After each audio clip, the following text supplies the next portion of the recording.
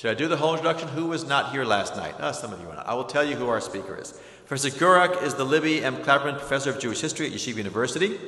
He served from 1982 through 2002 as Associate Editor of American Jewish History, the leading academic journal in the field, and was twice chair of the Academic Council of American Jewish Historical Society.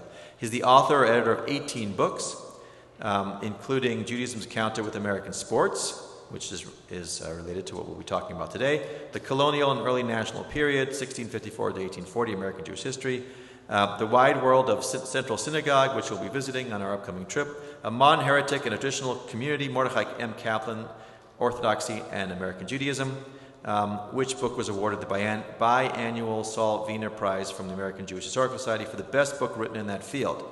Professor Gurock's Orthodox Jews in America, which was published in 2009, was a finalist for the National Jewish Book Award in the era of American Jewish Studies.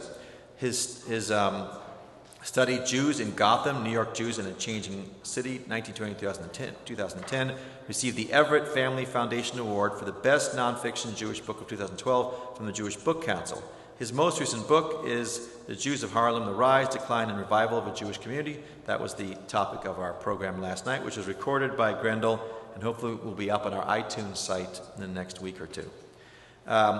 Relevant to our topic today, Professor Gurock has been an athlete all of his life, playing a variety of sports as a kid. He played on the lacrosse team at City College. We had some City College people here last night.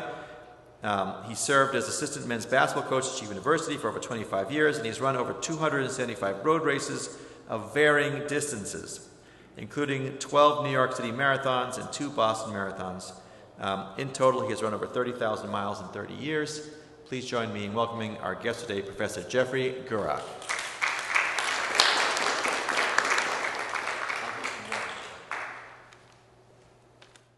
I have written a very different type of Jewish sports books. Of course, many of you recall the movie Airplane, where the opening scene, a passenger asks the flight attendant for a very short book, and she pulls out great Jewish sports heroes. You may have seen that film. Yeah. There are other types of Jewish sports books which tend to dramatize the achievements of great Jewish athletes. There are encyclopedias which try very hard to enumerate as many Jewish athletes as possible. Now, why were these books done? Well, one of the reasons was to answer a canard that was leveled against Jews, that they somehow weren't Americans because they didn't play sports, they weren't strong, they weren't robust like our pioneer ancestors, or so the story goes. So the purpose of these books was to find as many Jewish names as possible and make this big compendium of Jewish sports heroes. In many ways, it's the way American Jewish history used to be taught, where we talked about Chaim Solomon and we talked about Jewish heroes, etc. So it's made a very good bar mitzvah and bat mitzvah gift over the years, and I'm very jealous because they sell more copies than my book, but be that as it may. But I should warn you that very often in their zeal to enumerate as many Jews as possible, Gentiles find their way into the book, which leads to the following true autobiographical anecdote. As was mentioned before, I was privileged to play lacrosse at City College in the 1960s. Lacrosse, if you don't know, is basketball with fouling permitted. And our coach was Ukrainian-American. His name was George Barron, clearly not a Jew. But he found his way into this book on Jews and sports. So I take you now to a halftime rant on Lewison Stadium at City College, because I wasn't a particularly good player. And he turns to me and says, "Gurock, there's this encyclopedia of Jews and sports. I'm in it. You're never going to be in it." So I think one of the reasons that I did this work was to answer George Barron in a very Jewish way. If you can't get yourself into a book, write a book. So that became one of the reasons for doing my book, Judaism's Encounter with American Sports. But seriously, if you've come to hear about sports, this really isn't about sports. It's using sports to understand some very basic ideas within Jewish history, both contemporaneously and going back in time. And I want to make 2 points about my work. One thing that I emphasize in my work on Judaism and sports is that sports is a community-defining situation. If you're allowed to play for your team or play for your city, it makes a great statement about acceptance. And I was taught this some 40-some-odd years ago when I was a student at Columbia University, where I took courses in African American history, and my professor, the late, great Nathan Huggins, used to say, for minority groups, wars and sports are community-defining situations. And of course, for him as an African American, the metaphor was Jack Roosevelt Robinson. Literally, the civil rights movement post-World War II begins when Jackie Robinson's allowed to play for the Brooklyn Dodgers. Whatever happened to them, they ended up in LA later on. It was a big statement in its own way, and it took place a year and a half before Harry S. Truman, President Truman, desegregated the armed forces. Wars and sports are community-defining situations. So the same thing applies to Jews, although in a lowercase way. I guess the best example is the experience of Jews with reference to the Olympics. So I'm going to tell you things that you know already, but it's worth repeating. 1936, every time there's an Olympics, the host country uses this as an opportunity to strut their stuff about how important their country actually is. And you know, in 1936, the games were in Berlin, and there were a number of Jewish athletes. There were some basketball players who played, and basketball at that point was a very minor sport. But there were two great Jewish runners, and if you saw the movie about Jesse Owens, you know, they were Marty Glickman and Sam Stoller, and they were kept off the 4x100 relay race because Avery Brundage, remember that name, who was the head of the American Olympic Committee, didn't want to embarrass Adolf Hitler by having Jews stand on the victory platform when they win the 4x100 meter race. Now, I have to tell you, as a kid growing up in New York, where I acquired my distinctive Bronx dialect, Marty Glickman was known as the voice of the New York Knicks and the New York Giants. And I'll just tell you a quick sports story. He was a histrionic announcer. And one time the Giants were playing on a Sunday against the Minnesota Vikings, and they were down 17 points in the fourth quarter, and they scored 1 touchdown, 2 touchdowns. They're driving for the winning touchdown, 2 minutes to go in the game. Glickman says, if you're within the sound of my voice and you're on a highway, pull off the road. I don't want to cause any accidents. And a friend of mine was driving on the Sawmill River Parkway, and he saw cars pulling off the road. Marty Glickman is a very important figure in terms of, and Sam Stoller, of course. If you want to understand where Jews were in the world in 1936, look at the experience of Stoller and Glickman. Of course, you know where I'm going. If you fast forward to 1972, Avery Brundage is now the head of the International Olympic Committee, and 11 Israeli athletes are murdered by Palestinian terrorists. And after 1 day of mourning, Brundage gives this odious speech in which he says that international politics have invaded the pristine Olympics, and he barely mentions the fact that Israeli athletes were killed. And to this day, Israel is not accepted in many respects by the world community. I should say, a year after the 72 Olympics, another international organization that has not been particularly favorably disposed towards Jews, named towards Israel, called the United Nations, defines Zionism as racism. Wars and sports define community. And I guess I would be remiss if I didn't mention Greenberg and Koufax in 1986. If you want to see where American Jews are at in the mind of America, look at the experience of Hank Greenberg in 1934, where every year the high holy days and the baseball season intersect or interrupt with one another. Today, the baseball season lasts forever, but the Fall Classic always intersects with the Jewish Fall Classic. And the Detroit Tigers are in the midst of a pennant race against the evil empire, the New York Yankees, and a lot of pressure is placed on Greenberg to play. He's told by his manager, Mickey Cochran, you've got a community obligation to play for your team. And he plays Rosh Hashanah, God is good by Yom Kippur, the magic number, if you know what that is in baseball, to clinch the pennant is down to 3. He sits out the game, and he's not an observant Jew, but he goes into a conservative synagogue in Detroit, Shaarei Tzedek, and receives a standing ovation from the Jews in the congregation. So now we fast forward to 1965, if I'm not mistaken, and Colfax is out here. By the way, if you want to know how Detroit Jews are doing, in the 1930s, in a town which was highly anti-Semitic, Henry Ford, Ku Klux Klan, Father Coughlin are all there. Look at the sports metaphor. So now we go to the 1960s, and Colfax announces that he won't play on Yom Kippur. And a more tolerant America understands that a Jew might want to observe his holiest day just like Christians do. And you probably know the story because you're Los Angeles. He doesn't pitch, and his roommate Don Drysdale pitches. And those of you who are interested in the economics of sports, you may recall that the two of them held out for $125,000 each. Now, A-Rod used to get $125,000 every time he struck out for the Yankees, how things have changed. And Drysdale pitches terribly, and when he's taken out of the game, he hands the ball to Walt Alston, the longtime manager of the Dodgers, and he says these immortal words of Jewish history. He says, "Skipper, I bet you wish today I was also a Jew, because if he was a Jew, he wouldn't be playing." Anyway, community-defining situations. That's one of the things I'm looking at in studying the history of Jews and sports. The other, are we accepted or are we not accepted?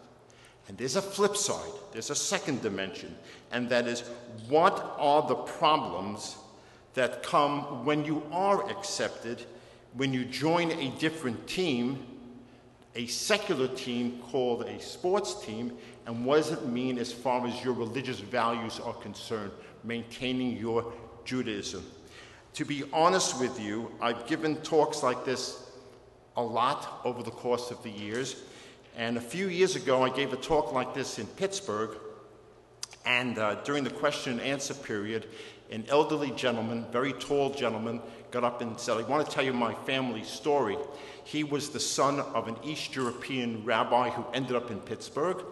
This was in the 1930s, where there was no yeshiva or day school, and they sent him to the public school. Anyone from Pittsburgh? Well, there's a very good sports school there to this day called Taylor Alderdice High School. He's on the team.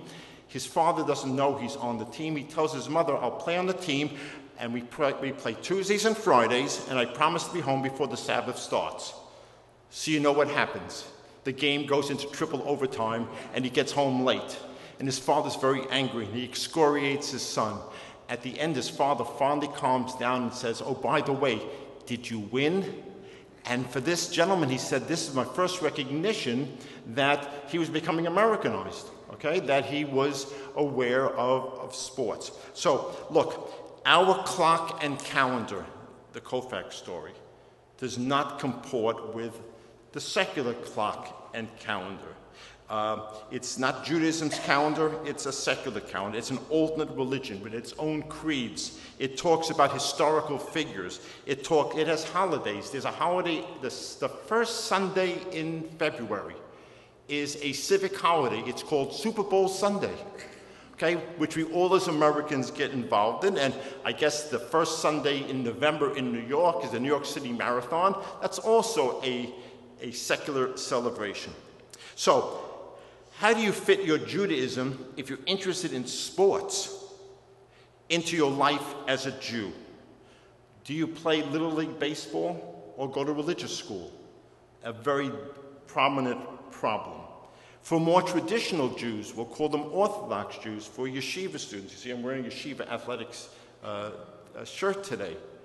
Is playing sports, even if you can factor out playing on the Sabbath and playing on the holidays, is this the proper thing for a Jewish boy or girl to be doing in terms of spending this time?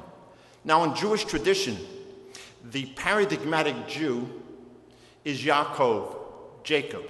Now, it's true there is a wrestling sequence in his life. He wrestles an angel. But in Jewish tradition, Jacob is known as Ish Yoshev Ohalim, the fellow who sits, here's my interpretation, on the sidelines, as opposed to his brother Esau, and the Torah says he's Ish HaSadeh, the man of the field, left field, right field, center field, perhaps here, okay? So the question is, does playing sports not only take you away from your Judaism, but also the question of what is the appropriate behavior pattern for religious Jews? That's for men.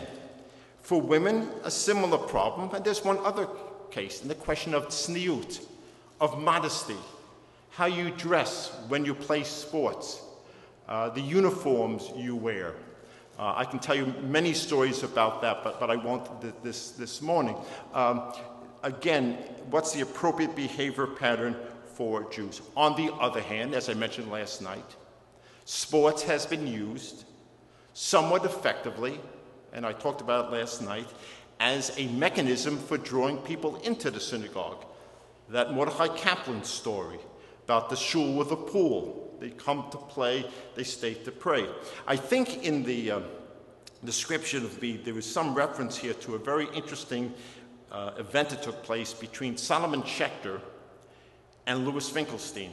For those who don't know, Solomon Schechter was not the founder of the Solomon Schechter Synagogue, okay? He was the founder of 20th century conservative Judaism, and Louis Finkelstein was later on the chancellor of the Jewish Theological Seminary.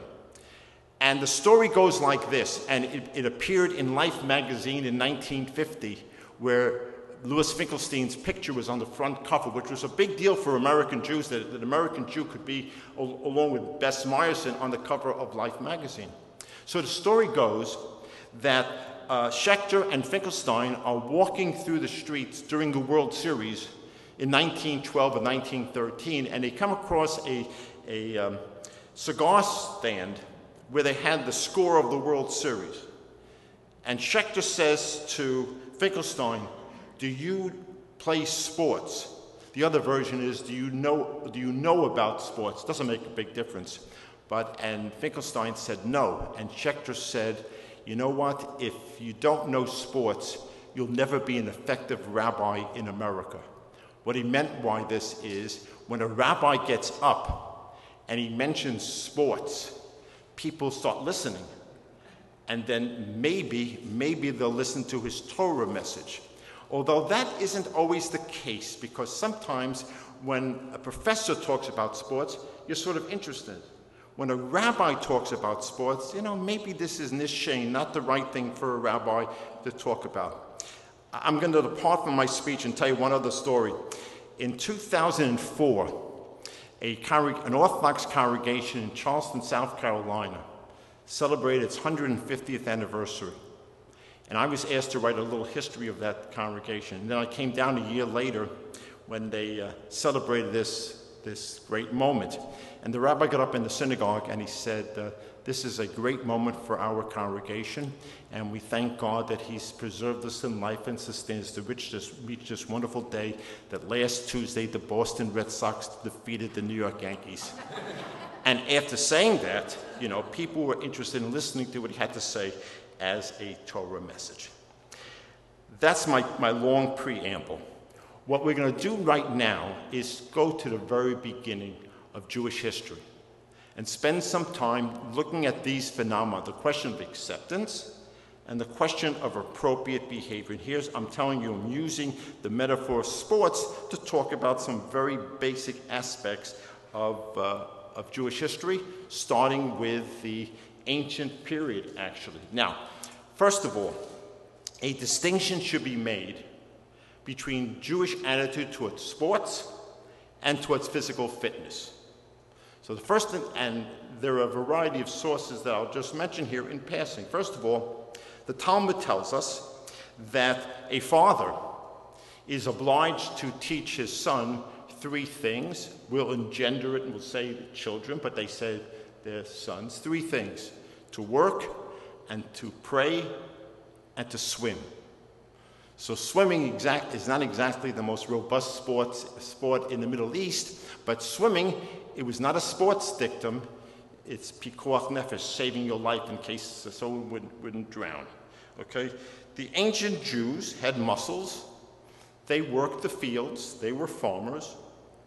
Moving to the 12th and 13th century, the Rambam Maimonides writes that a man should aim to maintain physical health and vigor in order that his soul may be upright to know the Almighty.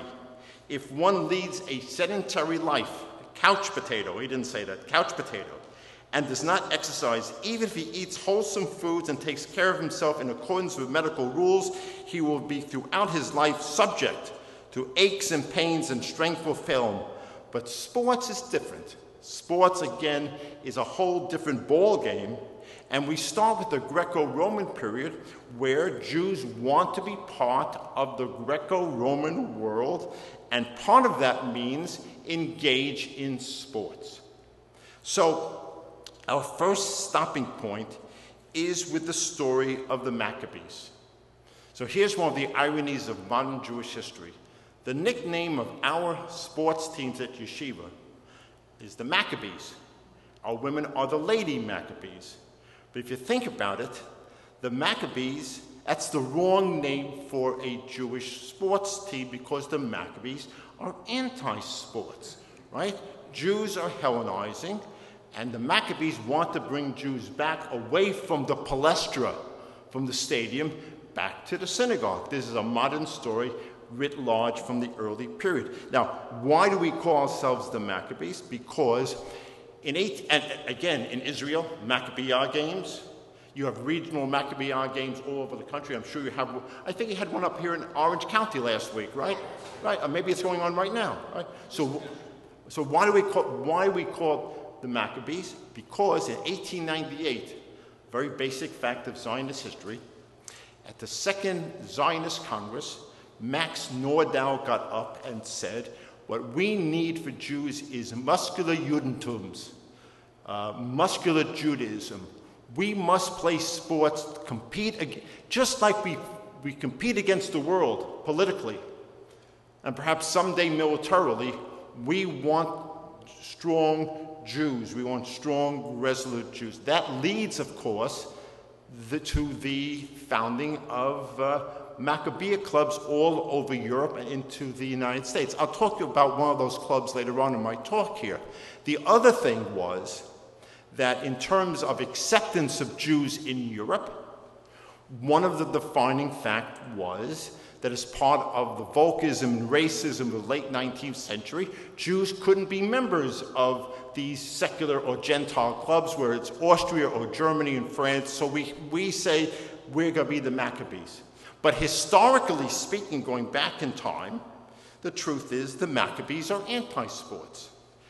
Our first source is the first book of Maccabees, where it said that the high priest Jason, the evil high priest, remember this book is written by the Maccabean Hasmonean dynasty, talking about what leads to the Hanukkah story. He says, Jason, the evil high prince, left the stadium for the palestra, for the stadium.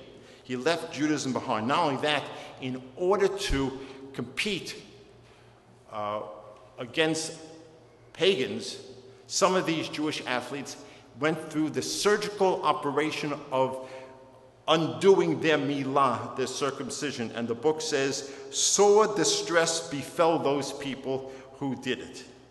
However, if you look at Maccabee book number 2, we have a different story here.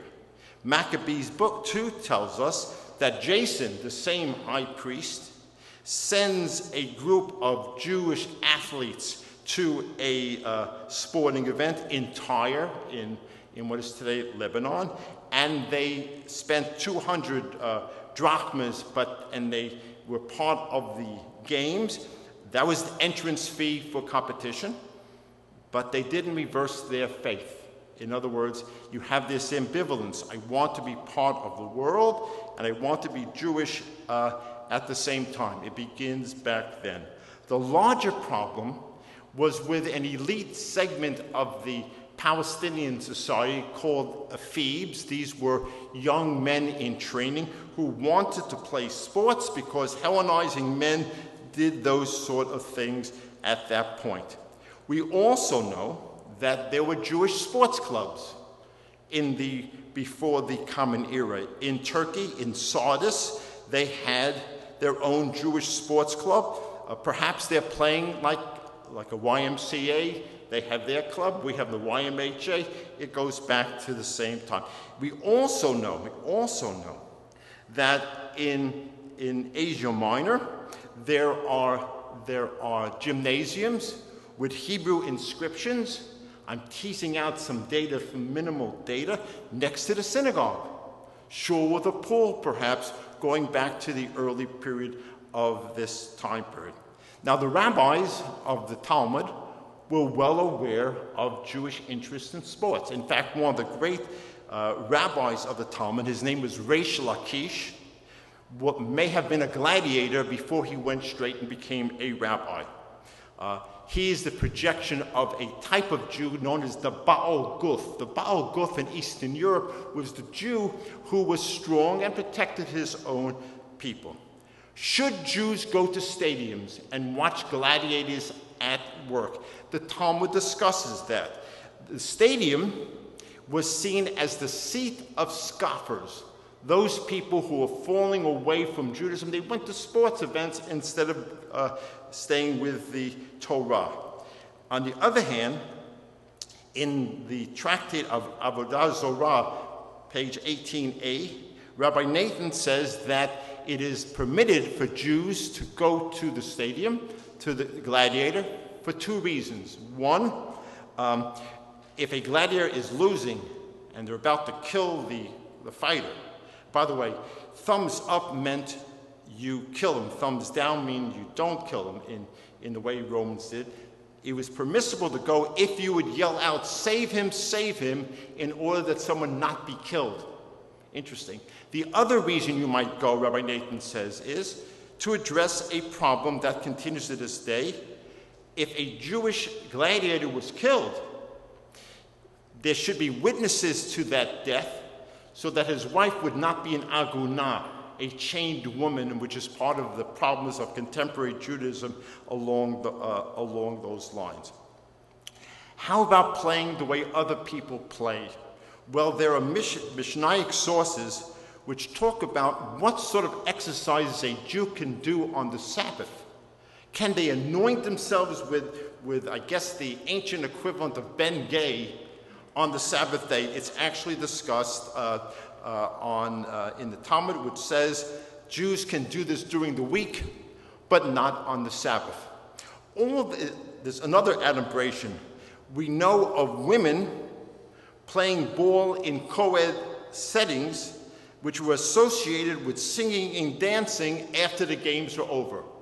This is an ancient version of cheerleading back in the day. Now, I've taken just a number of sources here. There aren't that many, but it indicates that the rabbis of the Talmud are writing about this because it's a phenomenon that exists. Number one, Jews wanting to play the sports, the ancient sports. Second, the limits to which Jews can play these sports. Third, what are the religious strictures that have to be followed or not followed during that time period? And the question of coeducational sports is even along those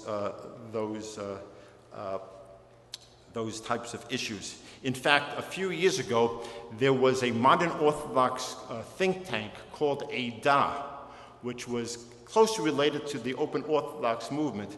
And Rabbi Saul Berman, who's a leading modern Orthodox rabbi, had a teshuvah, this is in the late 20th century, about whether it's permissible for children to play sports in an Eruv environment on the Sabbath day. And he took a very lenient position, and the source material he used came from the sources that I mentioned here, indicating that during the period before the Middle Ages, Jews play sports. They want to be part of the sporting scene, and this is part of these dynamics. Now, in the Middle Ages, sports were done through nightly, with KN, tournaments, and Jews couldn't be knights and they couldn't participate in sports. Under Islam, Mamluk groups have their sporting games. Jews were not part of that. There were mock tournaments held by Christians to humiliate Jews, through the 16th century.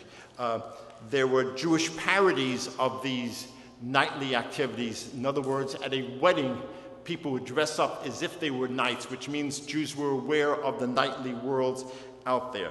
But within their own community, Jews did what came naturally.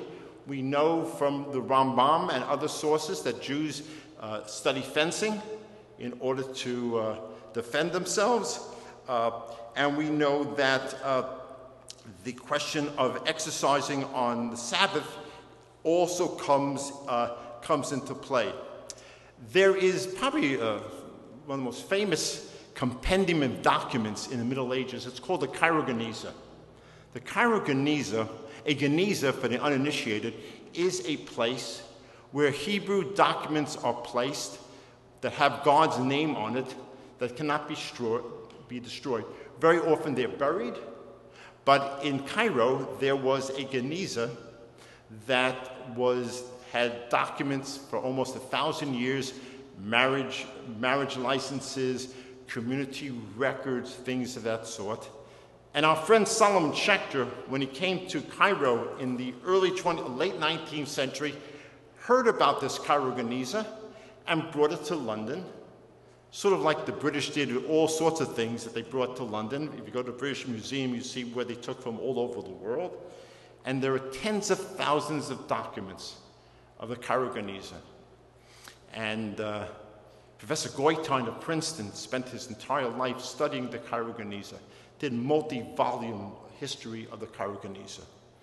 Within a 5-volume history of the Cairo Geniza, there's one sports document, but it's an awfully interesting one. It's from the 13th century, where complaints are leveled that miscreant youngsters are slipping away from their parents on the Sabbath day, and they're swimming in the Nile River.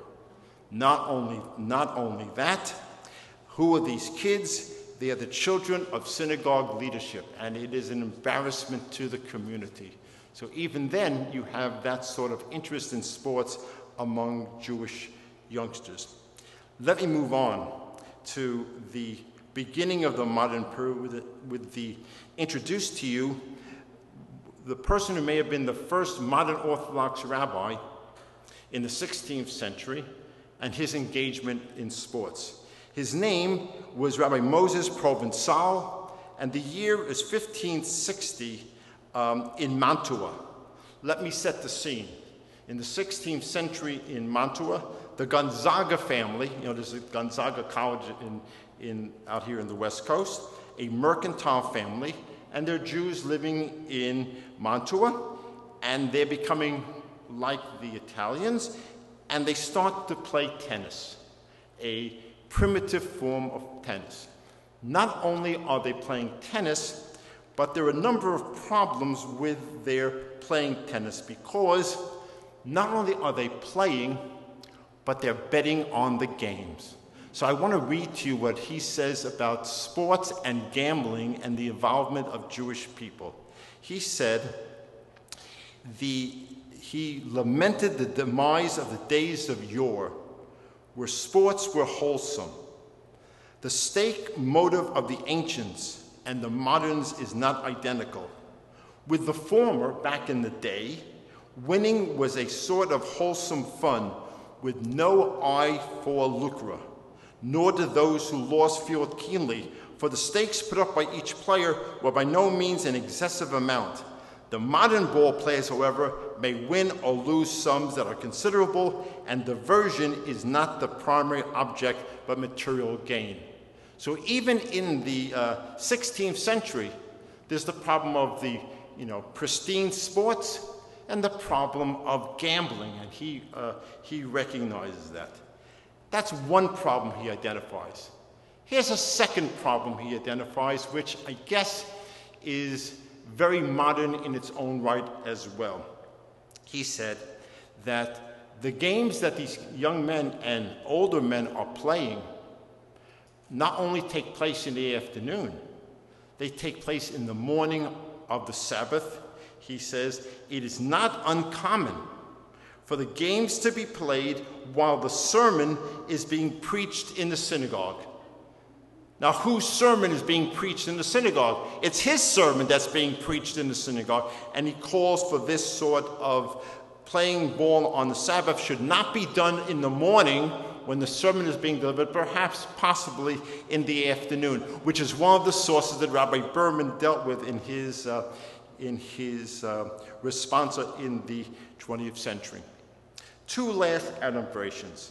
In the 16th century, the emperor of the Holy Roman Empire, Rudolph II of Prague, hires some court Jews. A court Jew is a Jew who has money and influence, who is an advisor to the king, perhaps financially, militarily as well. And these court Jews are also involved in teaching the nobles and their children how to fence. In fact, fencing, Jews involved in fencing goes back very early, back to this time period. In other words, part of the armor of a gentleman was the ability to fence. When Emperor Rudolph II does this, there's a pushback from the Gentile nobility that say, you're treating Jews like everybody else. A community is being defined through sports here in the 16th century. So Rudy folds with an explicit decree that you will lose your permit if you compete against a Jew. So this type of question of Jews wanting to play sports but unable to play sports goes back to the beginning of the modern period, and modernity is around the corner where these issues will be magnified. I want to close with one other issue, one other story. I've often been asked, what was the greatest Jewish sports team of the 20th century? All Jewish sports team. Well, some people talk about the Israeli teams, but some of the Israeli professional players aren't Jewish. In fact, a few years ago, Maccabi Tel Aviv came to New York. There was great excitement in the Jewish community that this Israeli team is coming. And I was asked, are you going to the game? I said, no, most of the players aren't Jewish. Okay, but there was one team, one great team, and I want to tell you its story. In 1924, an all-Jewish soccer team or football team called Hakoach Vienna won the equivalent of the Super Bowl professional championship in Austria, right? All-Jewish team. A year later, they came to America on a triumphant tour. They were feted by Calvin Coolidge. Taciturn Calvin met with almost nobody. He meets with this team. Tremendous excitement. Benny Leonard, the Jewish fighter, helps promote this event. They come to New York. The mayor of the city of New York gives them a key to the city. There's tremendous excitement within the Jewish community of America. These great Jewish sports heroes are coming to America, and this is the 1920s, where anti-Semitism is beginning to grow in America, and here these great Jewish, the Super Bowl champions are coming to America. They play 11 games in the United States, all east of the Mississippi River. They play in Ebbets Field in Brooklyn. They play in the Polo Grounds in Manhattan. They play in the Polo Grounds in front of 47,000 fans, the biggest turnout for soccer in America until Pelé arrived in the 1970s. They play in Sportsman's Park in St. Louis. They play in Soldier Field in Chicago. They play in Fenway Park in Boston. They play in Franklin Field in Philadelphia. Tremendous excitement. It's a great, great story, except for one thing. They're there for 3 weeks. 3 of the games are on Shabbat. And a group of rabbis, interestingly enough, this is the 1920s, a group of Orthodox, conservative, and Reform rabbis are outraged that this Jewish team is playing on the Sabbath. And they had just formed an organization called the Synagogue Council of America, which is now pretty much defunct. And if we had more and more time, we can talk about that dynamic, because in contemporary days, one of the problems, in my view, is that Orthodox, conservative, Reform rabbis and laity don't talk. The Synagogue Council of America is established that year, and their first campaign is to stop this team from playing on the Sabbath. And they are fundamentally unsuccessful. The American Jewish community is so excited that the Sabbath can be deferred for another time. We're so proud of these athletes. Now, ultimately, the Synagogue Council of America decides that it will deal with issues that are not specifically religious. But it starts out with this campaign of leaders of the Reformed, Conservative, and Orthodox lay leadership and rabbinic leadership to try to stop these games from taking place. So sports plays a very important role, again, in defining Judaism. Look, I said this to some extent last night, but let me just conclude with the following. I opened my talk today by talking about George Barron, who was my lacrosse coach at City College and who influenced me in some respects to write this book. Well, there was another gentleman who had the same spelling of the name but pronounced differently, who also influenced me, and his name was Salo W. Barone. Salo W. Barone was the greatest professor, most influential professor of Jewish history in America, perhaps in the world, at Columbia University, where I got my degree. I was a student of his students, and he wrote many, many volumes, 439 articles. He did one book on American Jewish history called Steeled by Adversity. And when people asked him, what was the adversity that was steeled, S-T-E-E-L-E-D, steeled by adversity, is how do we live as a Jewish community, as a robust Jewish community, in a situation where we gain acceptance? And one of the things in this sports book is that this is one of the challenges played out in the field. Again, do you send your kid to religious school, Talmud Torah, services on Sabbath, or do you play Little League baseball? It's one of the dynamics. So in some respects, I think that notwithstanding some of the problems we face today as a community in terms of anti-Semitism, the big problem is how do we survive in an environment where we are accepted? Acceptance and survival is the key, and that's the challenge we face.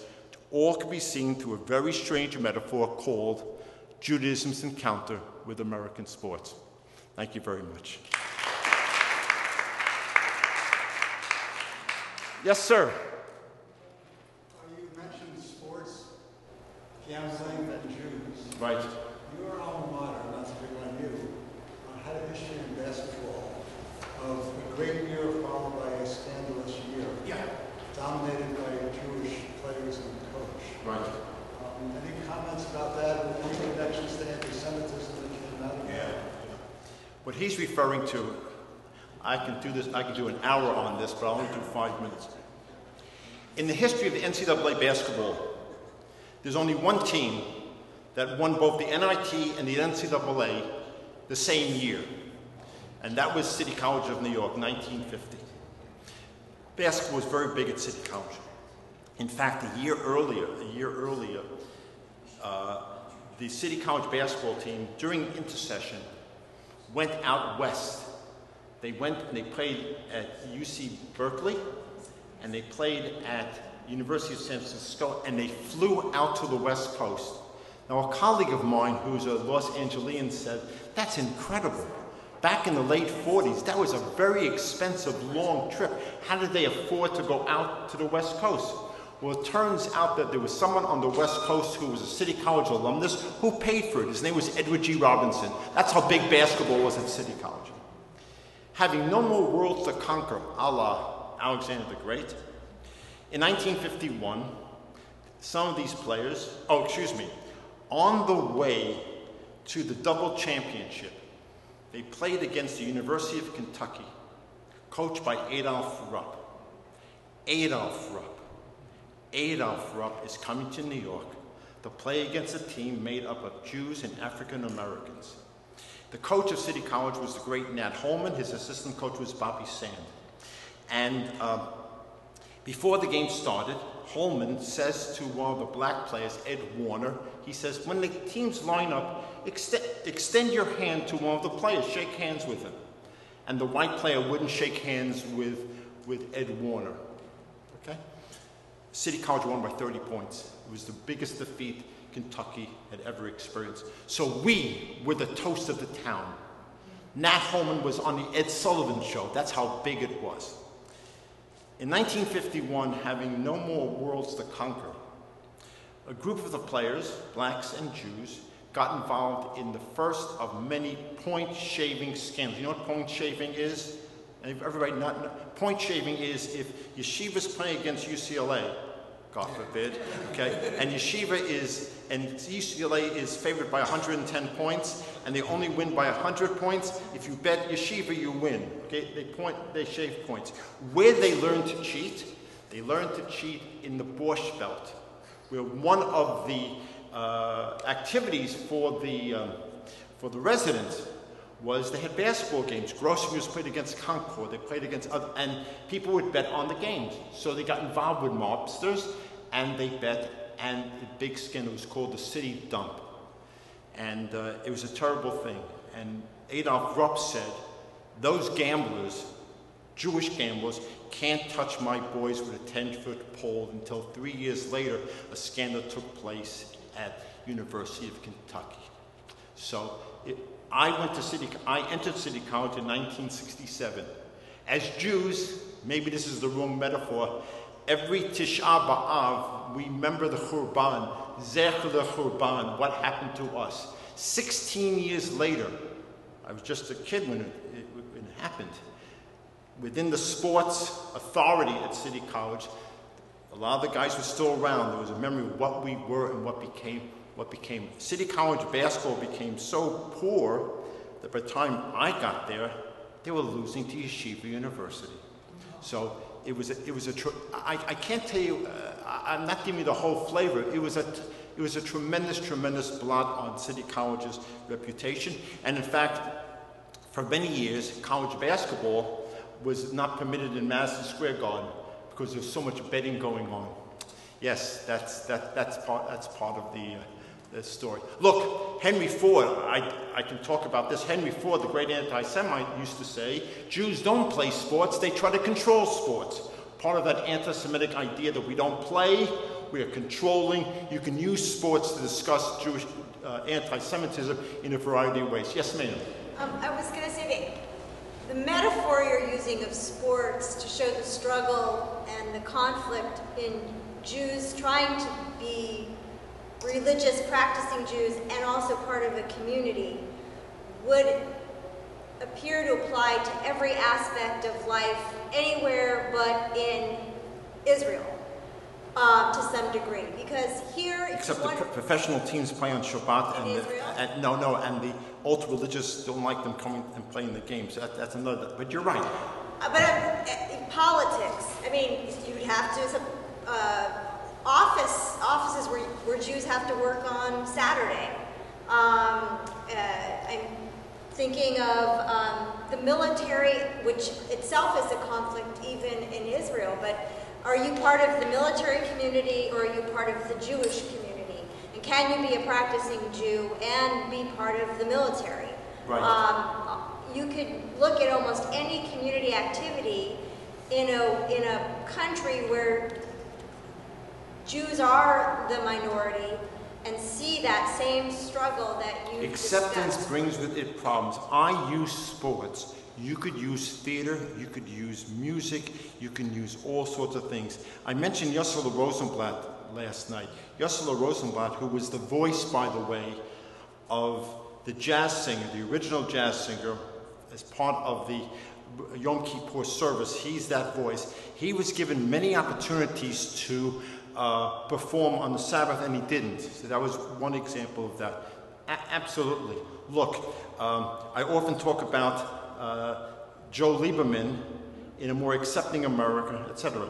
Now, I usually only promote myself, but I noticed the next year you're going to have a dear friend and close colleague of mine speaking here. Her name is Deborah Dashmore.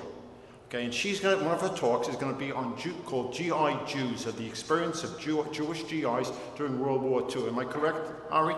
Okay, so one of the chapters of her book, please remember and ask her, is a chapter called Eating Ham for Uncle Sam, where she talks about the experience of Jewish soldiers in World War II who are in integrated barracks, by the way, unlike African Americans who are in segregated barracks, who for the first time in their lives are confronted with the issue of eating pork products. You need that protein to be strong.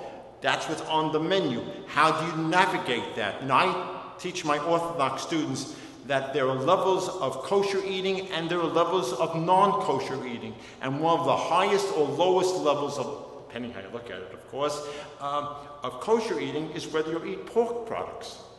From a purely religious point of view, lobster and pork are the same. But the joke is that the Greeks didn't sacrifice lobsters in the Holy Temple. They did pork products. So now you're eating ham for Uncle Sam.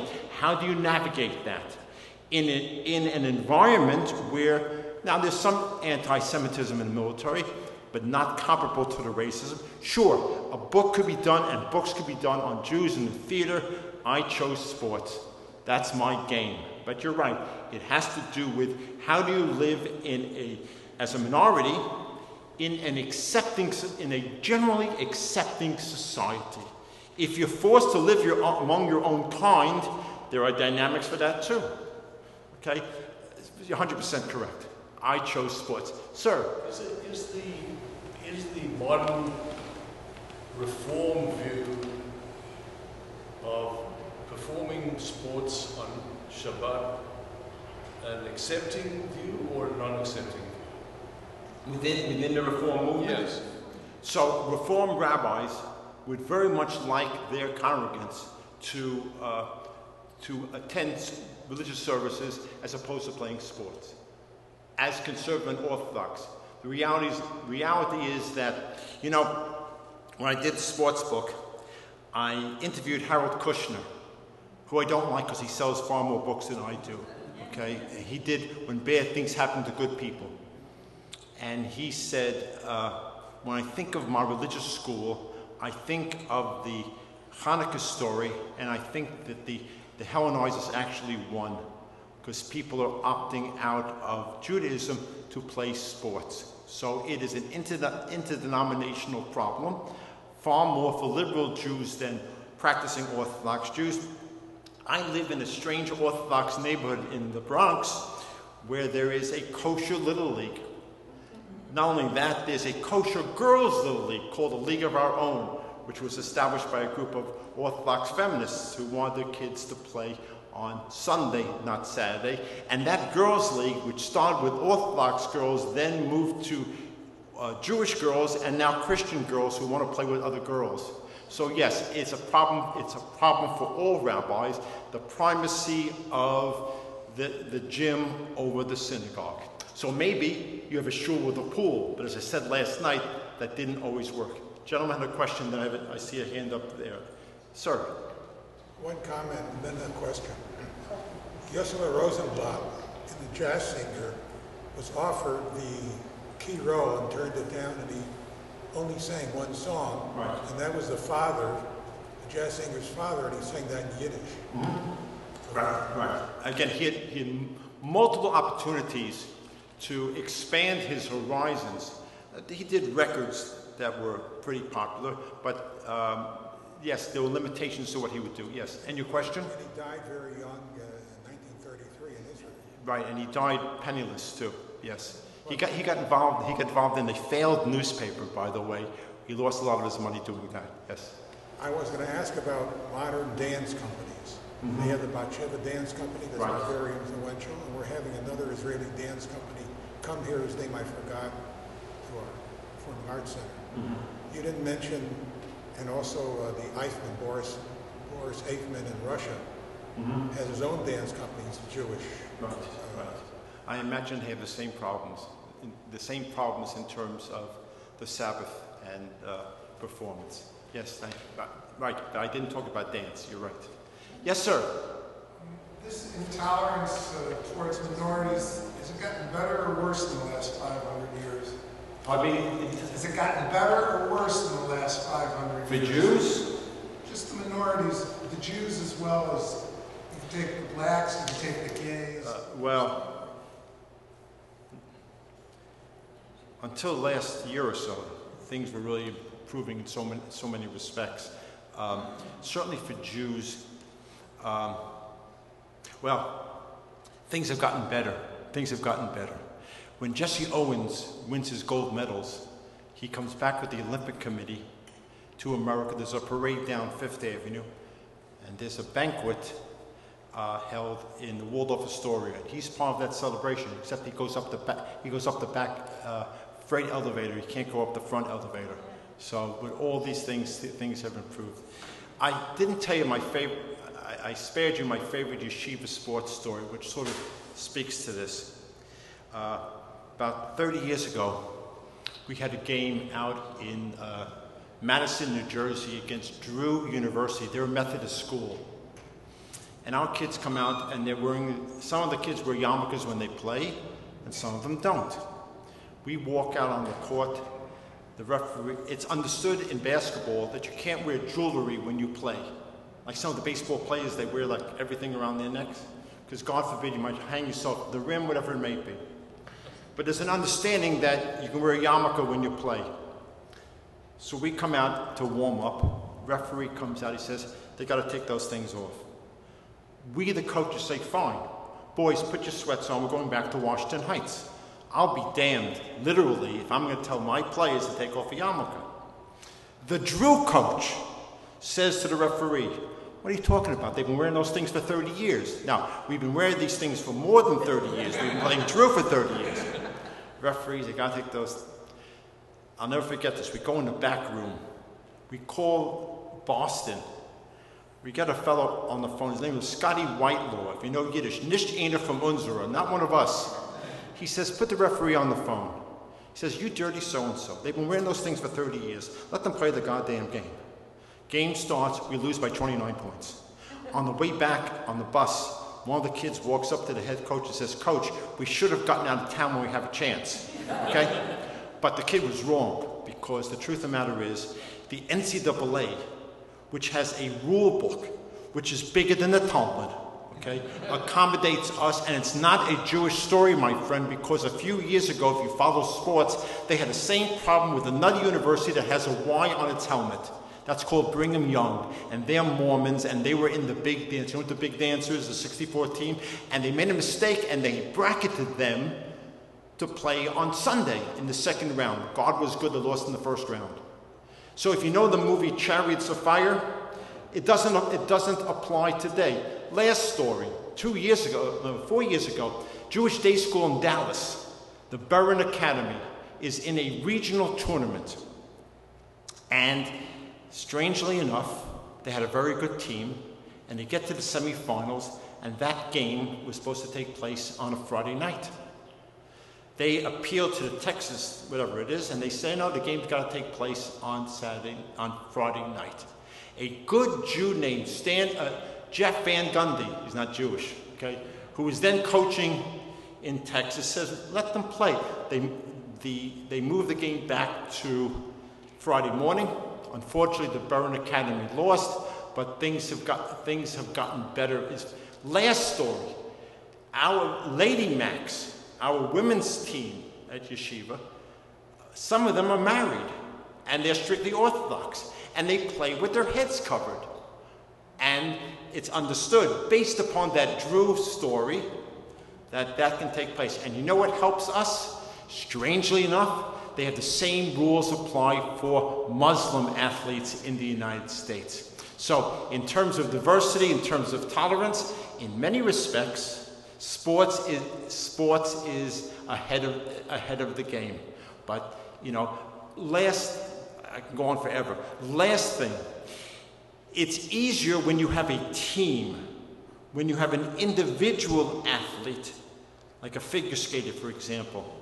They're not going to change the entire system to accommodate one athlete.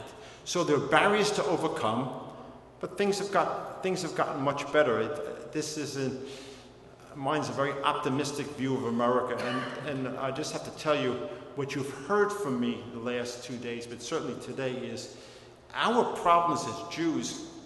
Yeah, we should be vigilant about anti-Semitism, no question about it. We've got organizations that do this sort of thing. The biggest question is, are we going to survive as a robust community in a country which is generally accepting of us?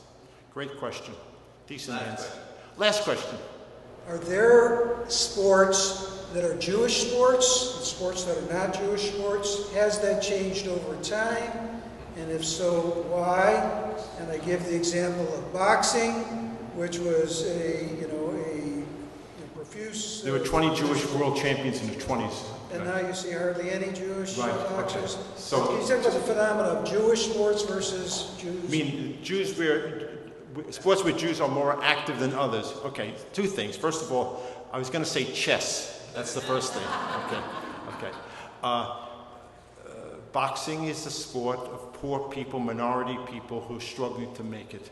No question about it. I'm out here in California. One of my cousin's children asked me, can I name the 5 greatest Jewish sports heroes in the 20th century?